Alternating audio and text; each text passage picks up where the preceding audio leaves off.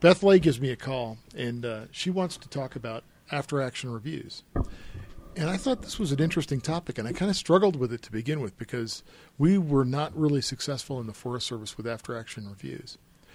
So I thought back on where we were successful with after-action reviews, and it turns out that in aviation, we were really, really, really successful with after-action reviews. So I had a friend who flew for the Blue Angels. He was the pilot for Fat Albert. And, hey. Yeah, exactly, right? And his name was Joe Mihalik, and he was a Marine Corps pilot, obviously, because that's the Marines fly Fat Albert. And he and I talked quite a bit about one of the things that they would say every time they made a mistake in their debriefings, so in their after-action reviews. And what they used to say was, happy to be here and proud to serve. And you probably heard me say that from time to time. Because I think that it's a humbling kind of thing, and I do it intentionally because I am happy to be wherever I am, and I'm happy to serve in whatever capacity I'm serving in. And certainly if you're a Blue Angel, that's something you feel really strongly about. So Beth had me do this whole thing, and I started with the Blue Angels, but now they've changed that, and it's kind of interesting. You'd like this because they've changed the language. So now they say, glad to be here. Instead of happy to be here and proud to serve, they now just say, glad to be here. Kind of an interesting change in language. What's the benefit of that? I'm not sure. I'm not sure if it was a drift thing, that just happy to be here and proud to serve. Glad to be here almost sounds smug, sort of. In a way, but I know that that's not the way they intended. Right, but happy to be here is, it goes to what you just said, satisfaction of being where you are. Yeah. Proud to serve is that sort of servant approach to problem solving.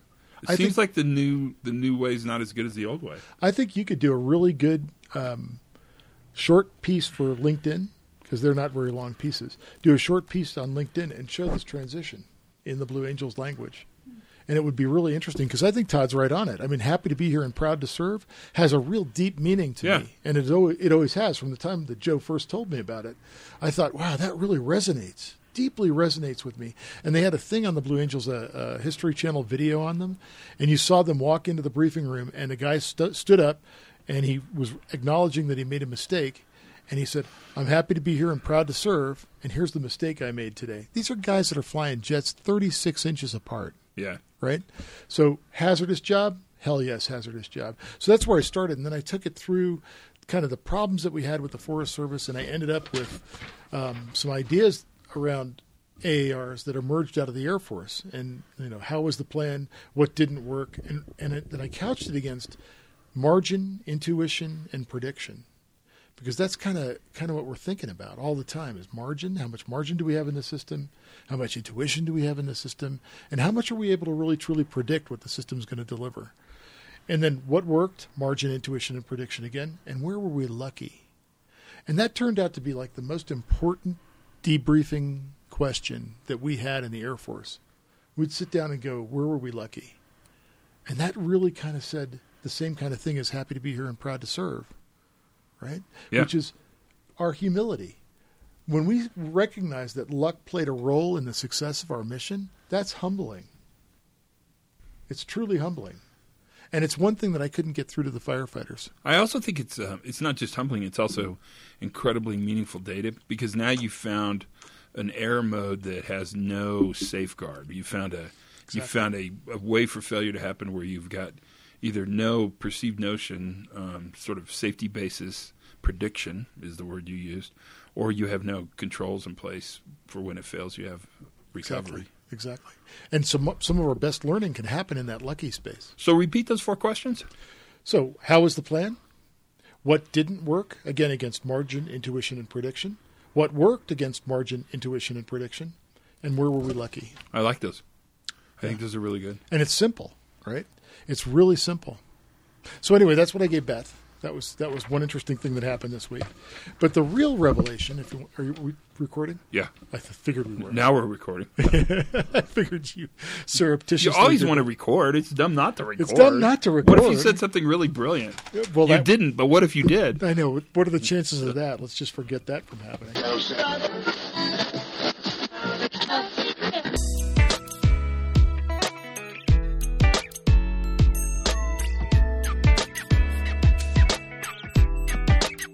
Hey everybody, and welcome to the Pre-Accident Podcast. I'm your host, Todd Conklin. Hello. Greetings to you. You got to hear young Ivan and I sitting down and getting ready to record a podcast. And he told like a pre-story. That's like a story before the story, a warm-up story. Let's call it that, the warm-up story on After Action Reviews. And well, you heard it. What am I doing repeating it? You were there. And I thought, let's keep that on as the introduction as we roll into today's podcast, which is what's happening right now. I'm so glad you're here. What a treat to have you on board. So there's so much stuff to talk about. But since this podcast is kind of chatty, is that a good way to say it? Yeah, chat. I think chatty is probably a good way to say that. I'm going to skip ahead throughout all the niceties. Just tell you, it's it's super good you're here, and I'm glad you're here, and that's fun. But I want to break into the podcast because today's podcast is really interesting. It involves really looking at and understanding the interfaces around highly reliable sort of new view safety organizations, stability and reliability. Those the big kahunas, the ones we look for and try to manage all the time. So let's listen as Ivan and I sat down on one fabulous Saturday. Was it afternoon? Yeah, Saturday afternoon, and had this conversation. You get to listen. So here it is. Without any further ado, Ivan Papalitti and Todd Conklin on the Pre-Accident Podcast. Glad you're on board. Enjoy. Listen carefully. Here it comes. Ready? I think it's going to start now. Yeah, now. One of the greatest things that happened, though, over the last period of 2 years since my retirement was a great opportunity to reflect. And I didn't realize how great the opportunity was until I was asked to do an article on really what was our transformation, what was our cultural transformation. Literally got asked, how did the Forest Service try to create a safety culture? And I struggled with this for quite a while, right? Because I looked at it and I said, well, did we ever really create a safety culture? Do we have a safety culture? And the answer to that question was, yeah, we tried to create one, and in certain places we have one. Whether it's recognized by the different subcultures within the organization is a different story altogether. So I really struggled with this, and I struggled with the construct of it. I struggled with how I was assigned the job of creating a safety culture, because I literally was. I mean, my boss came up to me and said, I want you to create a safety culture. And I thought, okay. So I started looking at it, and what I found was I couldn't find a unilateral definition for safety in the organization, much less safety culture. So since I couldn't find a unilateral definition for it, it was a really hard target to hit. So I started backing off, and where I went to first was aviation, the aviation community, which I'm from. And I went to the aviation community, and I took a look at what they did with regard to reasons for 5 subcultures that create a safety culture. And so that was a good starting point. I mean, it really wasn't a bad starting point. I mean, Reason gives us a half-decent framework to begin with. He says there are 4 subcultures: informed culture, reporting culture, just culture, learning culture, and flexible culture. And we thought that was a really good place to start. Part of our organization really leaned heavily toward just culture, which makes total sense because our accident investigation process was fundamentally unjust. Yeah. And we were creating second victims. We were blaming the dead for their own death. It was crazy. I mean, just literally crazy. And families were up in arms. How can you blame my husband for killing himself? Is that what you're really telling me, that my husband killed himself? That's a horrible message. And then survivor guilt that existed, second victims among the survivors, plus people that lost their careers over things that were mistakes in complex systems, didn't make any sense. So just culture seemed like a really good place to start. So we grabbed onto that. We tried to apply some of the basic principles of just culture that emerged in the genre. JustCulture.org was one that was grabbed. And what we found was That's David Marks? David Marks, yeah. And we ran into a dead end with that. And fundamentally why we ran into a dead end is because the algorithm that was produced by JustCulture.org, David Marks, always ended up coming to some sort of punitive action. It was either through repetition or recurrent failures or mistakes. It always took us to the same place. And as long as we got to that place of punitive action, We couldn't get anywhere. So just culture wasn't really working for us. Reporting culture was something we really, really wanted, but we recognized that reporting culture was also tied to just culture. Informed culture was tied to reporting culture. Learning culture was tied to all three of them. And then we had this flexible culture thing that was out there. And we really didn't know what to do with the flexible culture. The way Reason defined it was interesting and useful for a starting point, but we recognized that we needed to change the definitions of that after experimenting. I mean, not right away. So we started off with those cultures, and we started to try and do something with them. Our mode of operation was threefold. One was a research center. So we had a group, my group, Innovation and Organizational Learning, was really responsible for research. We sent people off to master's degrees and even to PhD programs so that we could increase the capacity of that group in terms of real research, genuine research. But we also had an empirical side of it, so practical side where people were out in the field trying different interventions. And that was really interesting. So we've got the central core of research and application. In fact, our group was called Research Development and Application. That was the subtitle of it. But on either flank of that, we had a situation where an opportunity where we could start to look at the different components. Leadership's component and leadership's contribution was really interesting. They wanted to start, and they did start, organization-wide dialogues. What a brilliant idea. With Dialogus? No, this is after Dialogus. Oh, in fact, okay. Dialogus kicked it off. So hats off to Dialogos because they started this diagnostic memo. And the diagnostic memo really held a mirror up to leadership. And I'm not sure that leadership liked what they saw. Yeah, that's probably normal. Yeah. Right? Pretty normal. And so leadership then was moved to a point of inquiry, which is super, super important. And I'll talk about this in just a second. But what leadership, out of the Dialogos work and out of the diagnostic memo, leadership said we've got to do something that engages the workforce in dialogue. And that's a really important piece. This whole dialogue piece, we wanted 30,000 people across the entire United States to engage in massive dialogues every year around safety. And it was interesting the way we started with that. And I'm going to talk about that in just a second. And then on the other side of it, we had the organization response to accidents and incidents. And in that space, what we recognized was our organizational response to accidents and incidents was fundamentally biased. Yeah. And we had to do something really, really different to make people have faith in the process and also to deliver on learnings from the process. So what we recognized in that space through the research blends over into both of these, but through the research, what we recognized is that there was a big difference between the acquisition of technical knowledge and the acquisition of understanding. And both of those are important learning capacities of the organization.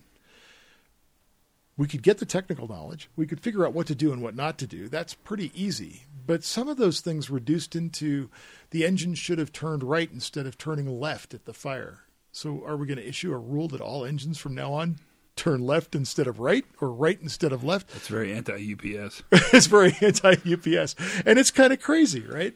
So we recognize that. And so on the mirror side of that, on the other side of it, we recognize that this aspect of understanding, that focusing on developing systemic understanding relationships, understanding communication, understanding the network of influences, that became something that was really important. And that changed the serious accident investigation process into the learning review process and started to bolster some support from the field. The other thing that helped is a facilitated learning analysis. And I'm going to put this right out there. The idea of capturing story, just story with nothing, just the story, is powerful. And the facilitated learning analysis was designed to do that. Now, we had issues with it where, sometimes it was slanted in one direction, slanted in the other direction. That's the bias that's inherent in any kind of process. So we also recognize that processes are biased.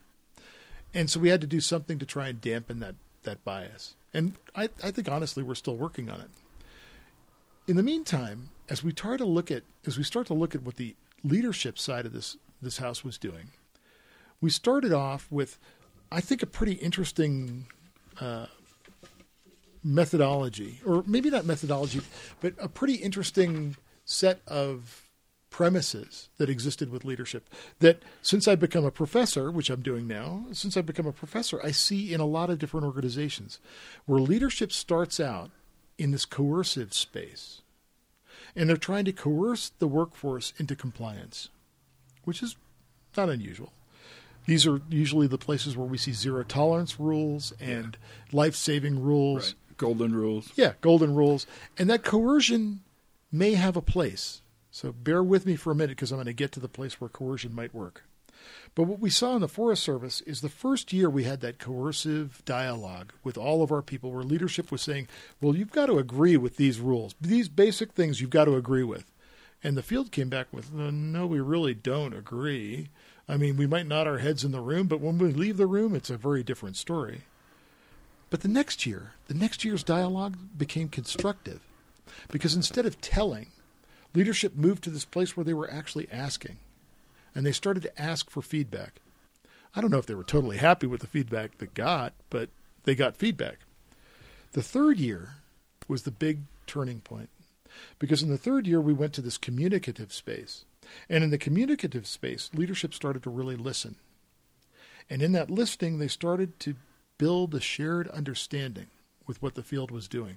And the dialogues changed, the language changed, even our language around risk changed. Fundamentally, it was brilliant. It strikes me that what you're describing is the journey leadership takes in how they see workers. Yes. In the coercive space, the worker's the problem to be fixed. In the listening space, the worker's the expert to be harnessed, or harnessed always kind of has a weird BDSM angle to it a little bit. But yeah, it's that change in the way they see workers that seems really important. Yeah. And so in this 2-year period of time where I left the Forest Service as a retired person and now look back and I watch the Forest Service from the outside, what I see is yet another phase of leadership. And this phase of leadership I think I'm most proud of. We tried to say this when we were internal, but you and I talked about this, Todd. You can't be a prophet in your own hometown, right? Yeah. And what I see in this space after I've left is leadership moving to a cooperative place. And in this cooperative place, they're looking for cognitive diversity. They want to bring in not just diversity from an EEO perspective, but cognitive diversity. Bring in different mindset, different opinions, different perspectives. They're thinking about teaming. And most importantly, they're thinking about psychological safety. In a recent thing released from the chief's office, she actually says that the leadership team focused on psychological safety on their call.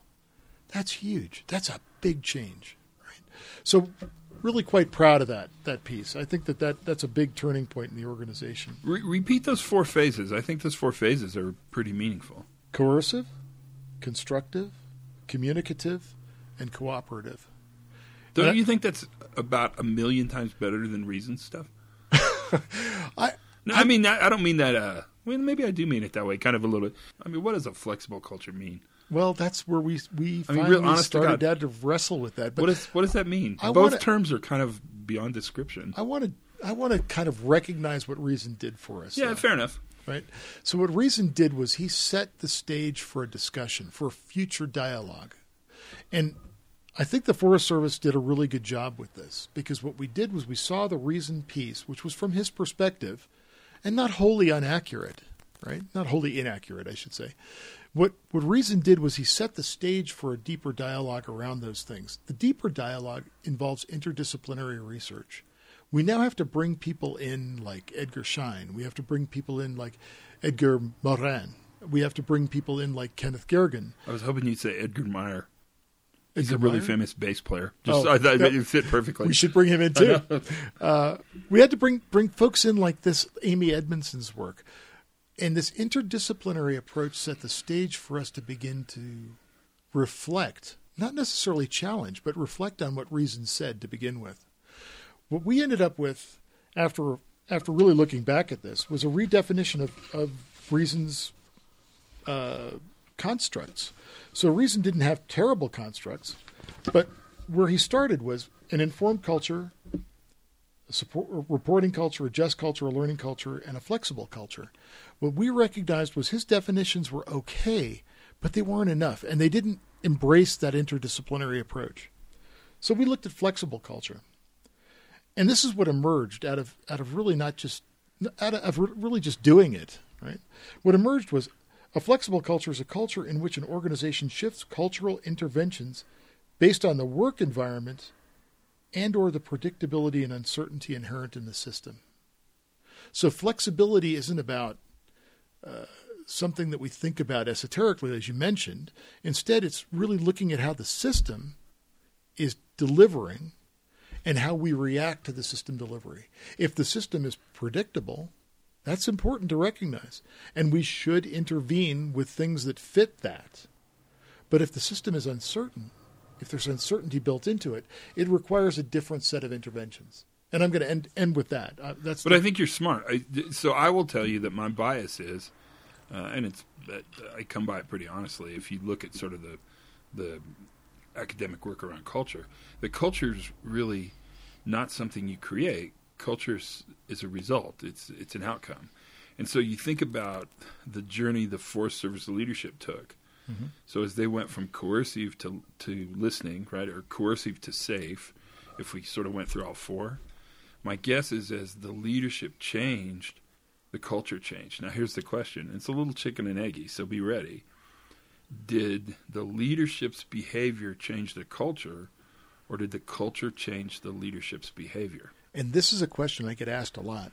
I don't think this can happen without leadership support, but I don't think it can happen without both of those things happening simultaneously. So the field has to be in a position of inquiry and learning, and leadership has to be in a position of inquiry and learning. And I think it's contingent upon how we look at the field, right? I mean, if leadership sees the field as the problem, sort of a traditional view, safety one view, if we can sort of tap into Hallnagel, then we'll always have better advice coming from management to workers. Yes. But if you take more of a safety two view, not again to Hallnagel, then all of a sudden the data you want to collect existed in your organization all the time. It's just a matter of creating sort of humble inquiry, Edgar Schein's sort of notion, right? And psychological safety, Amy Edmondson's notion, to actually tap in and get that information. It's worthwhile for sure to think about. Yeah, and so where you are is in exactly what we discovered rather painfully, was that an interdisciplinary approach is required. And David Woods factors into this, and certainly Sidney Decker factors into this. There are a lot of different professionals who have spent a lot of time looking at different aspects of this that we knit together. And in fact, that's kind of the interesting thing about the origins of the word complexity. Complexity comes from complexar, which is to knit together. And that became a really important thing for innovation, or our group, IOL, Innovation and Organizational Learning, to knit these different things together. For example, you just led into a really important piece of it, which is the learning culture, how we redefined learning culture. Was learning as a shared value within the organization and is defined by the needs of the learners, which is something we never thought about before. And learners are encouraged to ask questions and rewarded for humble inquiry, so genuine inquiry. Following an adverse outcome event, all members of the organization are accountable to learn. And that's actually a quote from the then chief of the Forest Service, who said, when we have an adverse outcome event, our accountability shifts to the accountability to learn everything we can from that event, which is huge.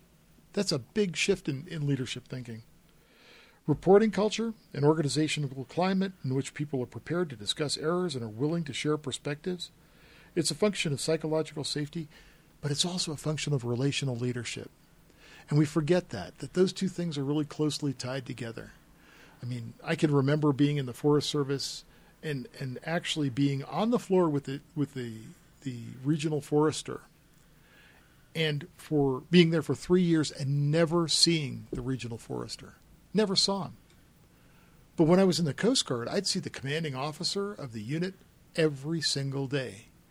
What kind of relationship could I develop with leadership when I saw the leader every day versus a leader that I never saw? Or one that showed up for a safety meeting and said, safety's our number one priority, and now my staff and I are going to walk up to our offices and do the important work while you guys sit here and talk about safety. That actually happened. So a shift in that kind of thinking has to take place. And it did. I think the Forest Service, I take my hat off to Forest Service leadership for making that shift happen. And an informed culture. Those who manage and operate the system share understanding and knowledge openly throughout the system, and all members of the organization are recognized as learners. So this is kind of how we redefined Reason's initial roadmap. And I think it was pretty important to do that. I think it was a pretty important thing. But now the pièce de la résistance. Here it comes. Here it comes. The apex. The apex. The climax. Yeah. Kinda. Yeah. Yeah. As we look at the climax or the apex of this, what we started to recognize was that we had a cultural intervention spectrum. And this becomes really interesting because it wasn't until I was actually forced to take a look at what we'd done and write this paper that I began to understand that we literally had a spectrum of interventions that applied. We would, you could argue that punitive action doesn't work. You could argue that punitive action does work. You could spend all of your time around those different types of interventions without ever realizing that the application is specific to the system properties. So we started mapping, and I've got a couple of students that are doing this right now as their capstone projects. They're actually mapping their organization, looking at their work functions against this spectrum. On one end of the spectrum, we have highly predictable. On the other end of the spectrum, we have highly uncertain. So if the system delivers uncertainty, we have a different set of interventions. Right. If the system has a high degree of predictability, there's yet a different set of interventions. And there are also interventions that are shared unilaterally between both systems. So let's talk about the ones, the simple and complicated, where there's high levels of predictability in the system. The interventions on that side, compliance with routine. We want compliance because the system is consistently delivering the expected. We want the creation of knowledge. So we want to understand the system in an analytical sense. So knowledge about the system. We want defenses in depth. There's absolutely no question about that. In that system, that side of the spectrum, we want defenses in depth. And we want traditional risk management and hazard identification. That works really well as interventions on that side of the cultural spectrum. But if we move to the uncertain side, the complex side, our demands are different and our interventions are different. The interventions on the complex side, on the highly uncertain side, are sense-making and innovation. We want to build the capacity of the field personnel to make sense of conflicting information and develop information or innovations. We want the creation of understanding. So we want to understand how the system is functioning. It's different than knowledge, which is more technical. This is an understanding of system complexity and system interaction. We want to increase the capacity of the workforce to recognize anomaly. Now I'm going to give you a silly story. In the Air Force, when I was briefing my crews, I adopted something that was widespread throughout the aviation community in the Middle East. And that was, anytime you see something that's dumb, dangerous, or different, let us know. I don't care what's happening on the flight deck. Interrupt us and let us know if it's dumb, dangerous, or different. Now, I didn't understand how deep the capacity of that little saying was. It's great, though, right? I gave a talk in New Zealand to the forestry community in New Zealand. And the forestry and community in New Zealand adopted that to such a high degree that they actually wrote dumb, dangerous, and different on the back of their high-vis vests so that everybody on site, on the operational site, yeah. That's brilliant. Yeah, and that would trigger that response. Because we always say if you see something and say something, right? But there's all kinds of baggage associated with that. In this case, they had dumb, dangerous, and different, speak up. And it worked. And it's working for them right now. And the last thing about that complex side is we have to recognize that we're in a realm of experimentation. We're not in a realm of problem solving. We're literally experimenting with the system to see what works. So failure is important. We learn as much from failure as we do from success in that experimental mode. And if we can recognize that and embrace that, all of a sudden that whole idea and concept of error kind of fades off into the distance because error is part of learning. Yeah, rather unimportant. Yeah, I agree with you. Nice. And then the last piece is the universal interventions. So if you look at the entire system, regardless of where you are on the spectrum, there are still some universal things like relational leadership. That's hugely important. The sense of vulnerability, bringing that sense of vulnerability or humility to the workplace. Cognitive diversity, hugely important. And the importance of learning. So the unifying thing that IOL brought to the Forest Service was not safety culture, but learning culture. It was something that we could unilaterally define, that we could unilaterally see value in. Everybody sees value in learning. So the learning culture piece was a central unifying force. And finally, psychological safety and building in that time to reflect, allowing us to reflect. That's what I've got.